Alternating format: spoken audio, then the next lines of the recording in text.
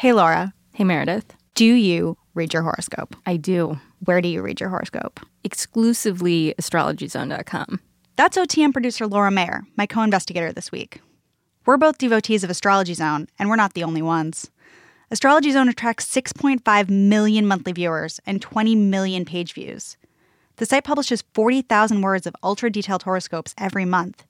In a year, that's nearly as many words as David Foster Wallace's Infinite Jest. I just think of myself as a servant to my readers. I love my site, and it just gives me so much pleasure. That's Susan Miller, the astrally wise yet mysterious writer of Astrology Zone. Her predictions, written as though Susan were talking directly to you, are gospel to her loyal readers. For the record, I am a Libra, and Laura is an Aries. I will go through and find the dates and put them in my Google Calendar so that I know don't sign a contract on the 18th. And beware of troubled communications on the 13th. Or schedule a date for the 11th. Get it in. Which is Sunday. Yeah. How do you read your horoscope? So the day it's up, I scroll and screenshot the webpage because I want to be able to read it and savor it on the train as opposed to on the train platform, which who the hell knows what's going to be going on with cell service there. True. So there are these 6 consecutive pictures on my phone, and then I just zoom in on the train. You know what? I now check Twitter. I'll put Susan Miller into the search because somebody is going to tell you when it's up. Yeah. Those people are on point. They know. But alternatively, if you search Susan Miller and it's not up and you get that stream of people being Susan Miller, or where are the astrologers? My favorite tweets. I used to watch what would happen at the end of each month, how angry people would get on both sides of it, whether the horoscopes were on time or not. That's John Methvin, author of This Is Your Captain Speaking. John noticed that Susan Miller had a problem. She was late. A lot. And when Susan was late, her followers were very, very unhappy. They would tweet things like, I wonder if I'll ever live to see the day when Susan Miller posts my monthly horoscope on time. #NotOnce. And you have to imagine this one in all caps. Throw me a fucking bone here, Susan Miller. It's July 7th. Where is my July horoscope? Who's going to tell me how to live my life? In July, Astrology Zone's horoscopes were delayed by a week, a full quarter of the way into the month. Laura and I refer to this as the July incident. Later that same month, John wrote a piece for The Atlantic entitled Dude, Where's My Horoscope?, where he detailed the reactions of Miller acolytes. They were going to different message boards. They were going to Susan Miller's Facebook page and fighting about whether or not they have a right to have these horoscopes on the first, whether or not they have a right to complain about it.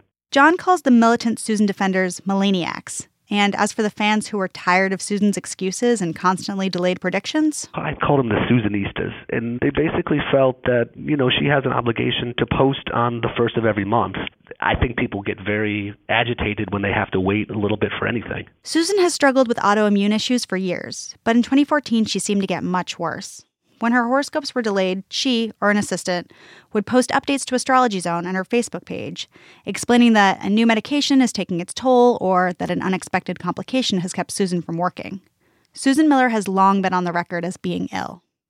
But many fans are on the record, on Facebook and Twitter and message boards, as thinking Susan's excuses are total BS.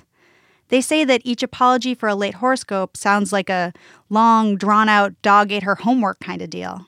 Her followers believe her when she tells them, us, whether or not to take a flight or to trust a friend, but some of them just can't believe that she's truly as sick as she says. I'm just wow, this is a really, really dark place that humanity has gotten to, where you can be really mad at a lady who gives you long astrological predictions for free every month because she's having health problems that prevent her from getting it in on time. Emily Gould is the author of Friendship and a Susan Miller reader. This is one of my biggest pet peeves in general, when people combine their criticism with some sort of phony concern for the person. Oh, I'm sorry your mom died and you're going through a bunch of stuff, but get it together, Susan. And it's ew. Okay, very important question. What is your sign? I'm a Libra. Me too. With Aries rising and Aries moon. I am a Taurus with Capricorn rising. Kate McKean is a longtime Susan Miller fan. I got married in October, and that's when I was really anxious for my monthly horoscope because I got married in early-ish October, and it started to get to the 5th or something. I don't remember exactly what the day was, that it still hadn't come out, and Mercury was in retrograde, and I was like, I need to know, Susan. I need you to tell me if my wedding is going to be fine.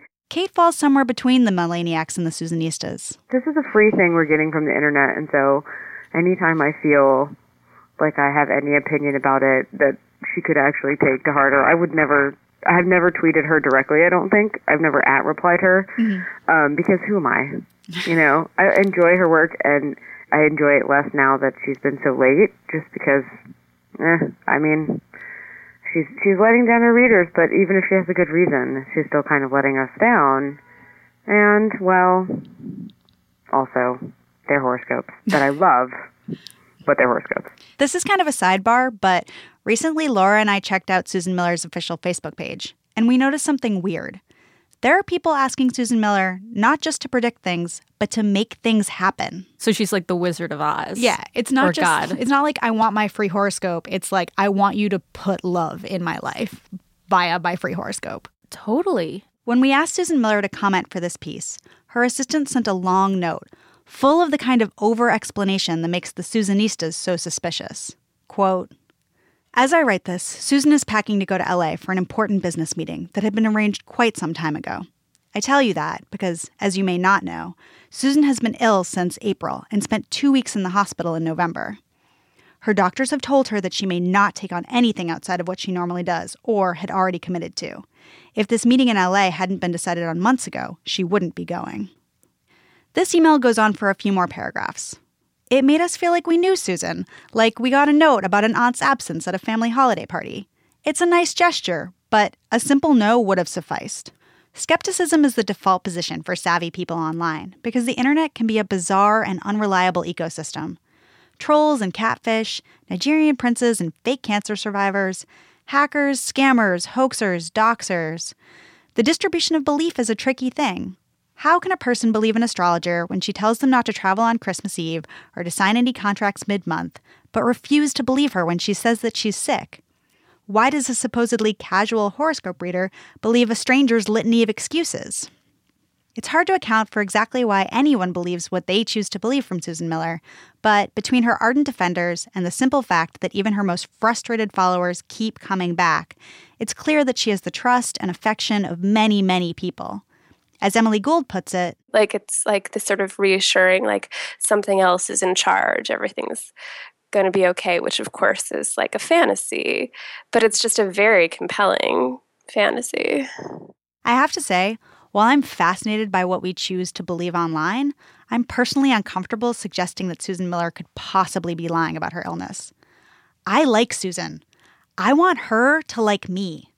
Whatever its provenance, whenever it arrives, her advice feels kind and thoughtful. Plus, I really want her to put good things into the January horoscope for Libras.